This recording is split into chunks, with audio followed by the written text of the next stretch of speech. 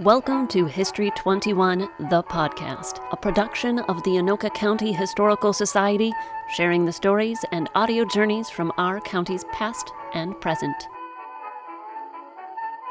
Hey, Rebecca. Hey, Sarah. We're back. For episode 3. It's my lucky number.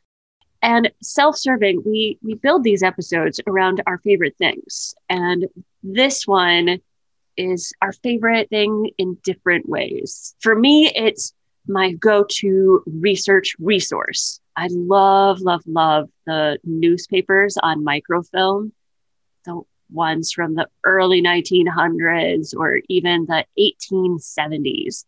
I love looking through them on our digital microfilm reader. You have a different connection and I love to the newspapering, don't you? I do. I'm nosy by nature. And so journalism seemed like the great way to get paid for being nosy and telling everybody about the interesting things that I discovered in the storytelling. So that was one way that I made some money back in my prehistory world, was in the journalism and the newspapering world, following around the accidents, which got really old. And that was a sad story to write. So I switched over to features and the human interest articles. They were far more interesting.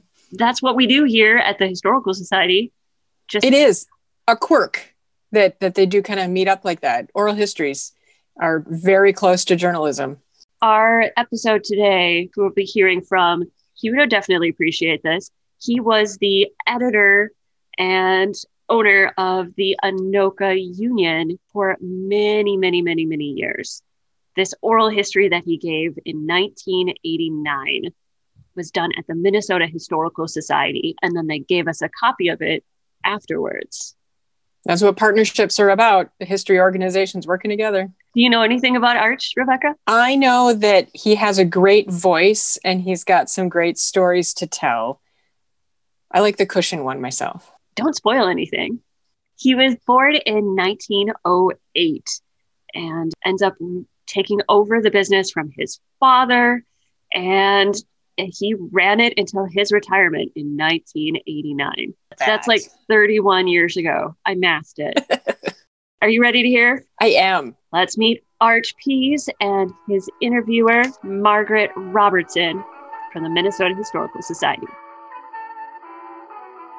I understand your grandfather started the paper. Is that right? No, that is not quite correct. The paper was started by a fellow by the name of George Gray, who was an itinerant newspaper starter. And he came up here and started the Anoka Union in 1865. And he hired my grandfather, Granville S. Pease, who bought the paper. He came as a typesetter from the Atlas Map Company in Minneapolis. And Gray hired him up here. In August of 1866, he bought the paper from George Gray. And so your grandfather, he had no previous newspaper experience besides being a typesetter? No, he was a typesetter.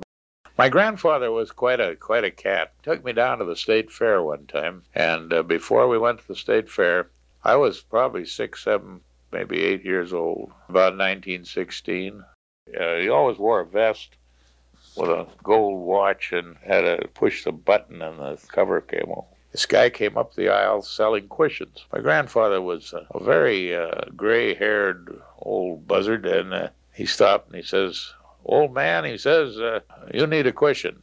My grandfather looked at him and he says, "I got enough fat on my hind end to last through this performance." I'll never forget that. Oh, God. He was something. So being a bit of a character kind of runs in your family. Huh? Oh, yeah, I guess so. And then your father started. Well, then you see, my father, graduated from the Anoka High School and started work for him. And when Granville S. Pease died in 1925, Dad became the publisher and editor of the Anoka Union. And I was, at that time, I was going to the University of Illinois, and I was going to be a teacher.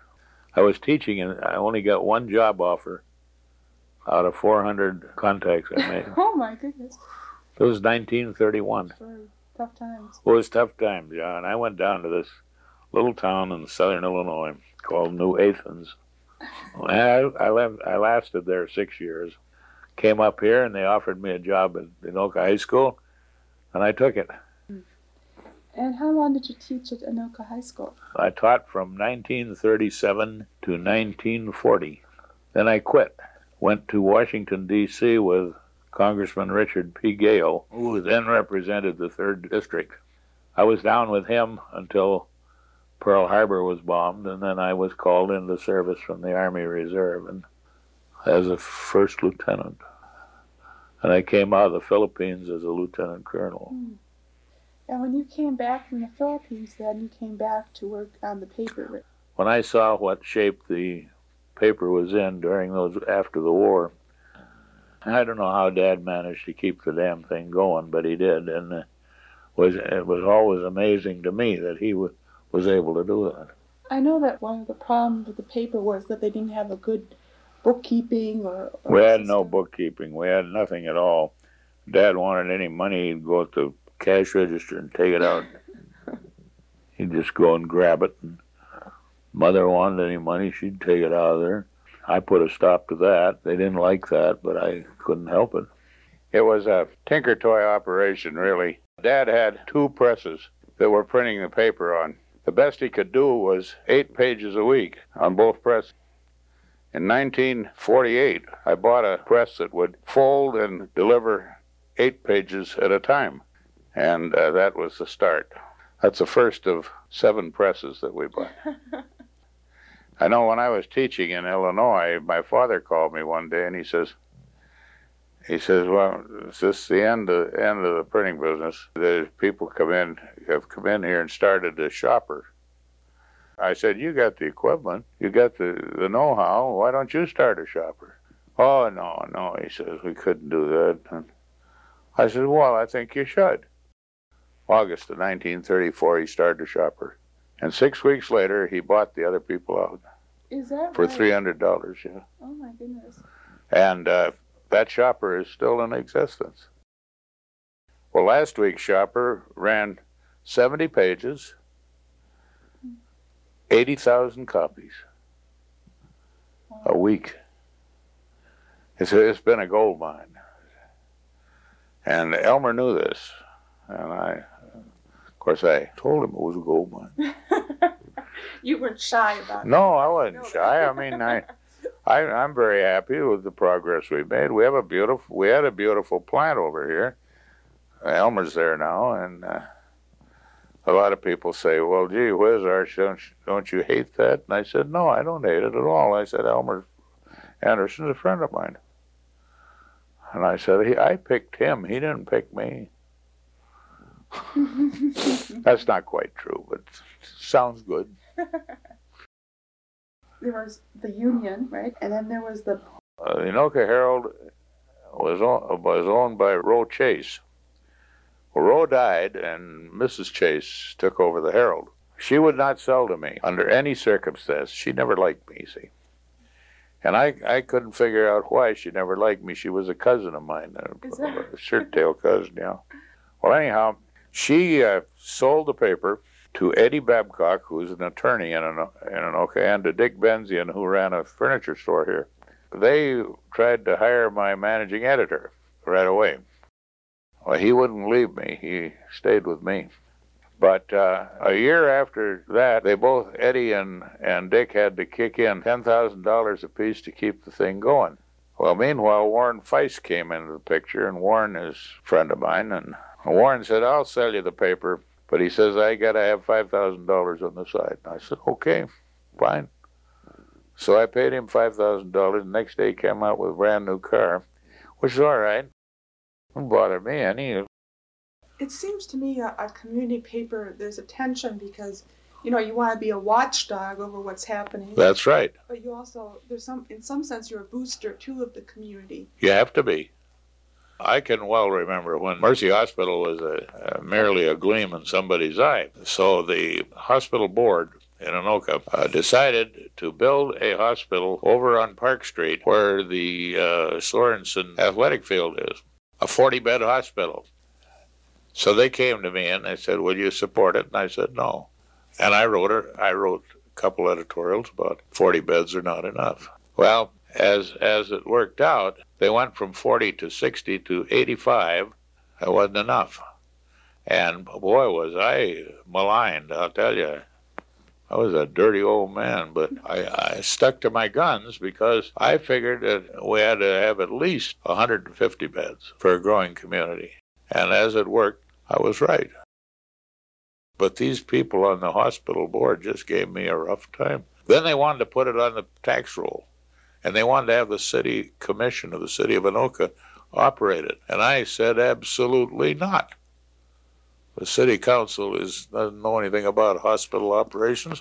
They never will. It's a policy-making group. And the minute that you start operating, forget it. I know that one event that you remember quite a bit is the tornado of 1939, which hit Anoka. Can you tell me a little bit about that? Oh, sure. We were living at 8th and Main in Anoka. Barbara was a baby in a crib, and Tom was on the way, and it was Sunday afternoon. The American Legion post was meeting at the Armory. When I was out in the yard cutting the hedge, I saw this tornado coming. Scared the living hell out of me because it was really a slam-bang deal, and I saw it coming from Champlin. I dashed into the house, I got aim, and I said, down the basement, down the basement. It didn't quite hit our house. Missed it by 2 blocks. Immediately after that, I went upstairs. The only thing that happened in our house was the screen door was blown off. I got in the car and I drove down to the office to make sure that but the tornado had gone between the plant and our house. See, I got down there and found out everything was all right, and I went back again. There were wires all over the place. I don't know how in the heck I ever made it. And I decided, well, I better go down to WCCO. So I went down to WCCO and took the mic at the station down here and broadcast. And I wasn't supposed to. And I got hell for that, but that's all right. I asked for help, and we got it. But it was a scary time, and boy, thank God we didn't get hit. It would have leveled our place. It hit really then. What part of town did it really hit? Well, it came across the river, and then it hit the armory. It just cleaned that armory up real good, and then it headed directly north, parallel to the Rum River, and became non-existent in Isanti County. We put out a paper. We put out an extra several times that week. I don't know how we did it, but we did it. My father and mother were on a steamship to Alaska, and I was here running the paper all alone, and I didn't know what to do. But we got the job done. I don't know how I ever did it. I often thought back, wondering, well, I guess in an emergency sometimes. Yeah. You rise to the occasion, I guess. Right. You've met a lot of local politicians over the years. Are there any that really stand out in your mind? Oh, yeah. Hubert Humphrey was probably the greatest one I ever met. He always referred to me as his favorite Republican. I liked Hubert. I thought he was a great guy. I thought he should have been elected president. He wasn't. I didn't support him because I was a party man. I learned a long time ago you don't want to be a party man all your life. I met John Kennedy at a luncheon at the White House once, and I was impressed by him. And the reason I was impressed, I was president of the Minnesota Newspaper Association that year. He came into the room and he said, where's Arch Pease? Now, he didn't mean that. He meant, where's the president of the Minnesota Newspaper Association? But he came over and took me by the arm and took me into the dining room and seated me right beside him. And he knew more about the family than I did. He knew Tom's name, he knew Barb's name, he knew Ames' name, he knew everything. Is that right? Yeah. He had a tremendous memory. He was a smart cookie. After the lunch, he said, all right, now, who has any questions? Arch goes first. Well, you can't help but be impressed. It wasn't me, it was the position I held. I knew that. A guy at the Star Tribune had his own plane down there, and he offered me a ride back to Minneapolis, and I refused because I didn't want to be part body and soul owned by anybody. I came back on the train. How did Peas Porridge, how did that come about? Well, Peas Porridge was a column that my brother, Tom Peas, Thomas Gleason Jones Peas II, he started Peas Porridge. And I didn't dare use it until 1946 when I came back from the Philippines, because he gave me permission to use it. Or Peas Porridge was the natural name for a column. I thought it was great. But he owned the thing, and he let me use it. He and I got along pretty well. Peas Porridge was always sort of bits of odds and ends, and yeah, I could put in an obituary. I could write something that happened that was funny. I'd do anything that I wanted to in the column, and some people liked it and some people didn't. Now they all want it back, and I don't want to keep on writing anymore. I'm writ out. I remember one story I wrote about my neighbor got picked up by the State Highway Patrol because he didn't stop as he approached the highway out here. Of course, it was published in the report. Mother never spoke to me for 3 months. Regardless of how you run a newspaper, you better stick to your rules. And I always said that if anybody in my employ gets picked up for drunken driving, his name will be on the front page. And I had one of them get picked up for drunken driving, and his name was on the front page. Well, down at Carl's Cafe in Main Street in Anoka, the corner, they were taking bets.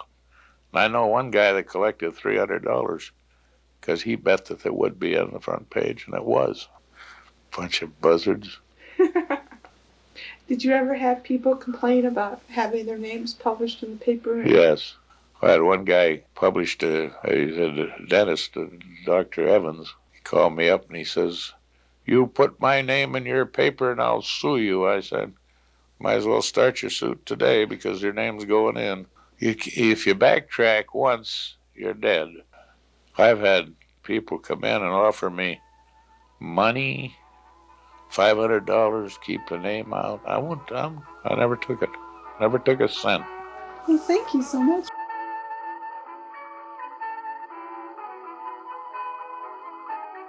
I have the privilege of talking today with managing editor Jonathan Young of the local newspaper here in Anoka, which is part of the Sun Publications, correct, Jonathan?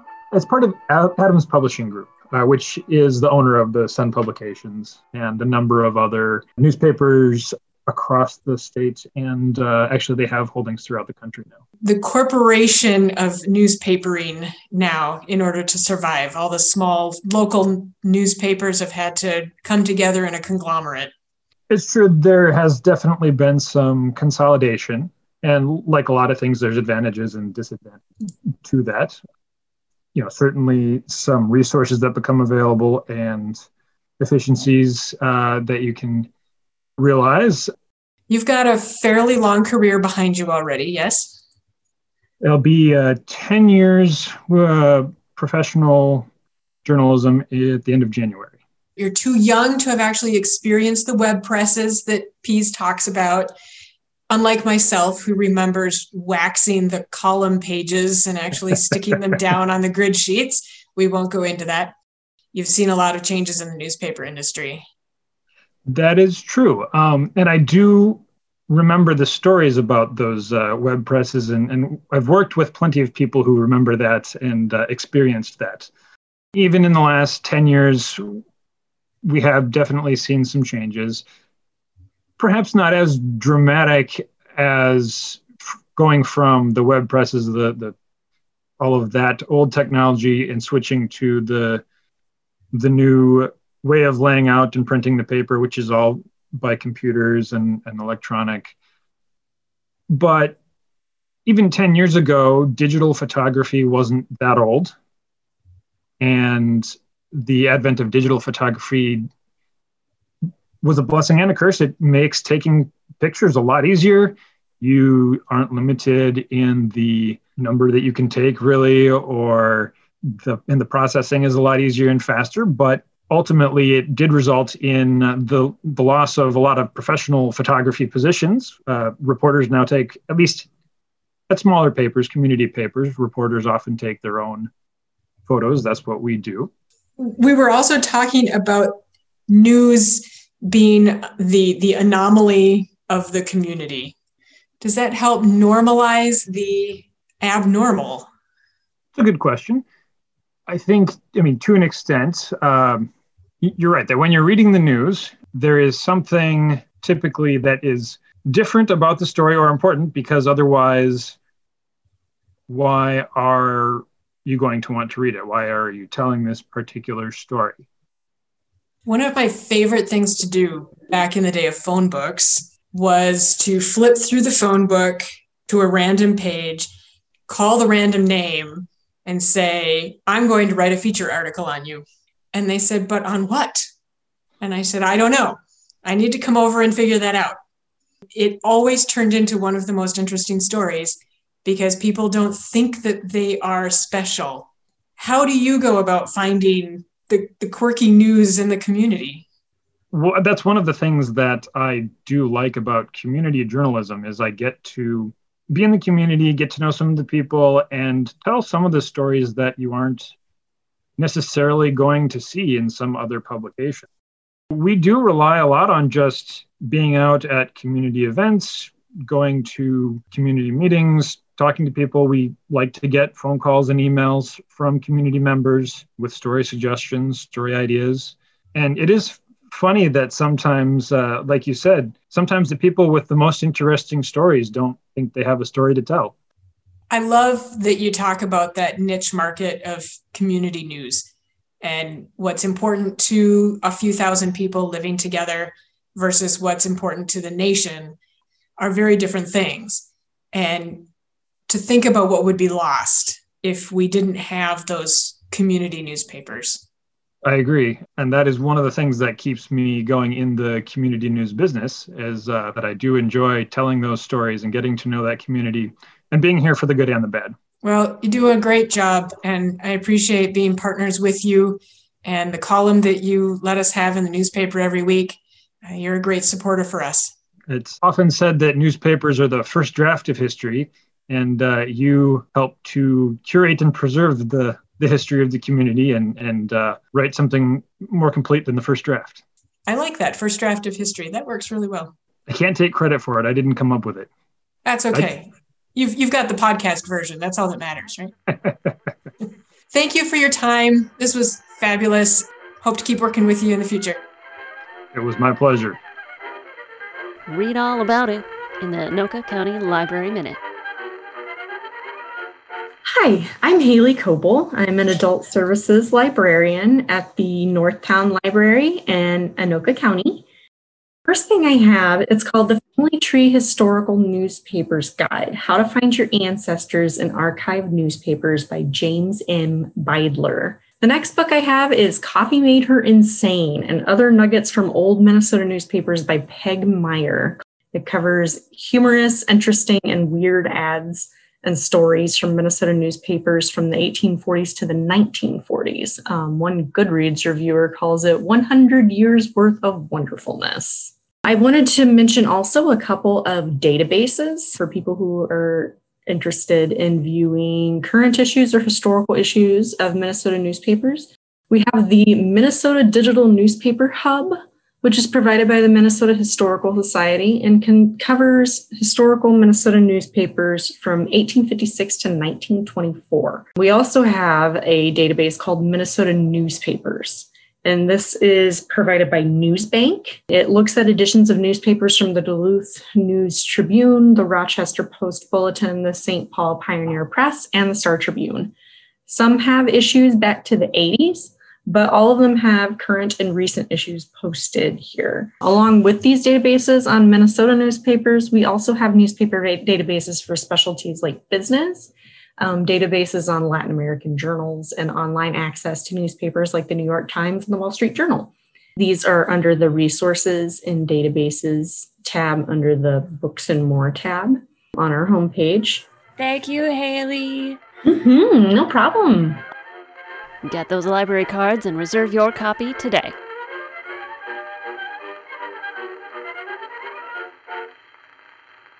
Oh, it's so fun to listen to people in our community talking about how much they enjoy their job with, Jonathan and Arch Pease both just really enjoyed being part of the newspaper world and telling these stories. Jonathan is like the grandson on the job for Arch Pease. The industry grandson. Yes, I love that. Not blood related, but job related. There's a whole ancestry out there. It blows my mind that Arch died the year after that interview was done, and just how close we were to losing that story sitting right there. I had so much trouble trying to edit it down to 15 minutes from this hour and 23-minute oral history interview with gems and stories. We have the short version for the podcast, but if you're curious about that full episode, we have the full recording on our website in our vault for members. So if you haven't signed up for the vault, just buzz over to the website, click on History 21, and you will be prompted to create an account. This episode is going to be hard to top, but we have some plans in the works and you don't want to miss them. Episode 4 is going to be amazing. You're going to have to tune in to find out. Shall I see you next time? Well, absolutely. See you. Thanks, everyone. If you have a question or you would like to share your own story with us, you can find us at anokacountyhistory.org. We are all over social media, Twitter, Facebook, and Instagram for all who scroll by. For our members and donors, you can find special access to podcast extras, as well as the latest digital resources at our vault, located on the website. History 21 is a production of the Anoka County Historical Society. Remember, the present is the past of the future.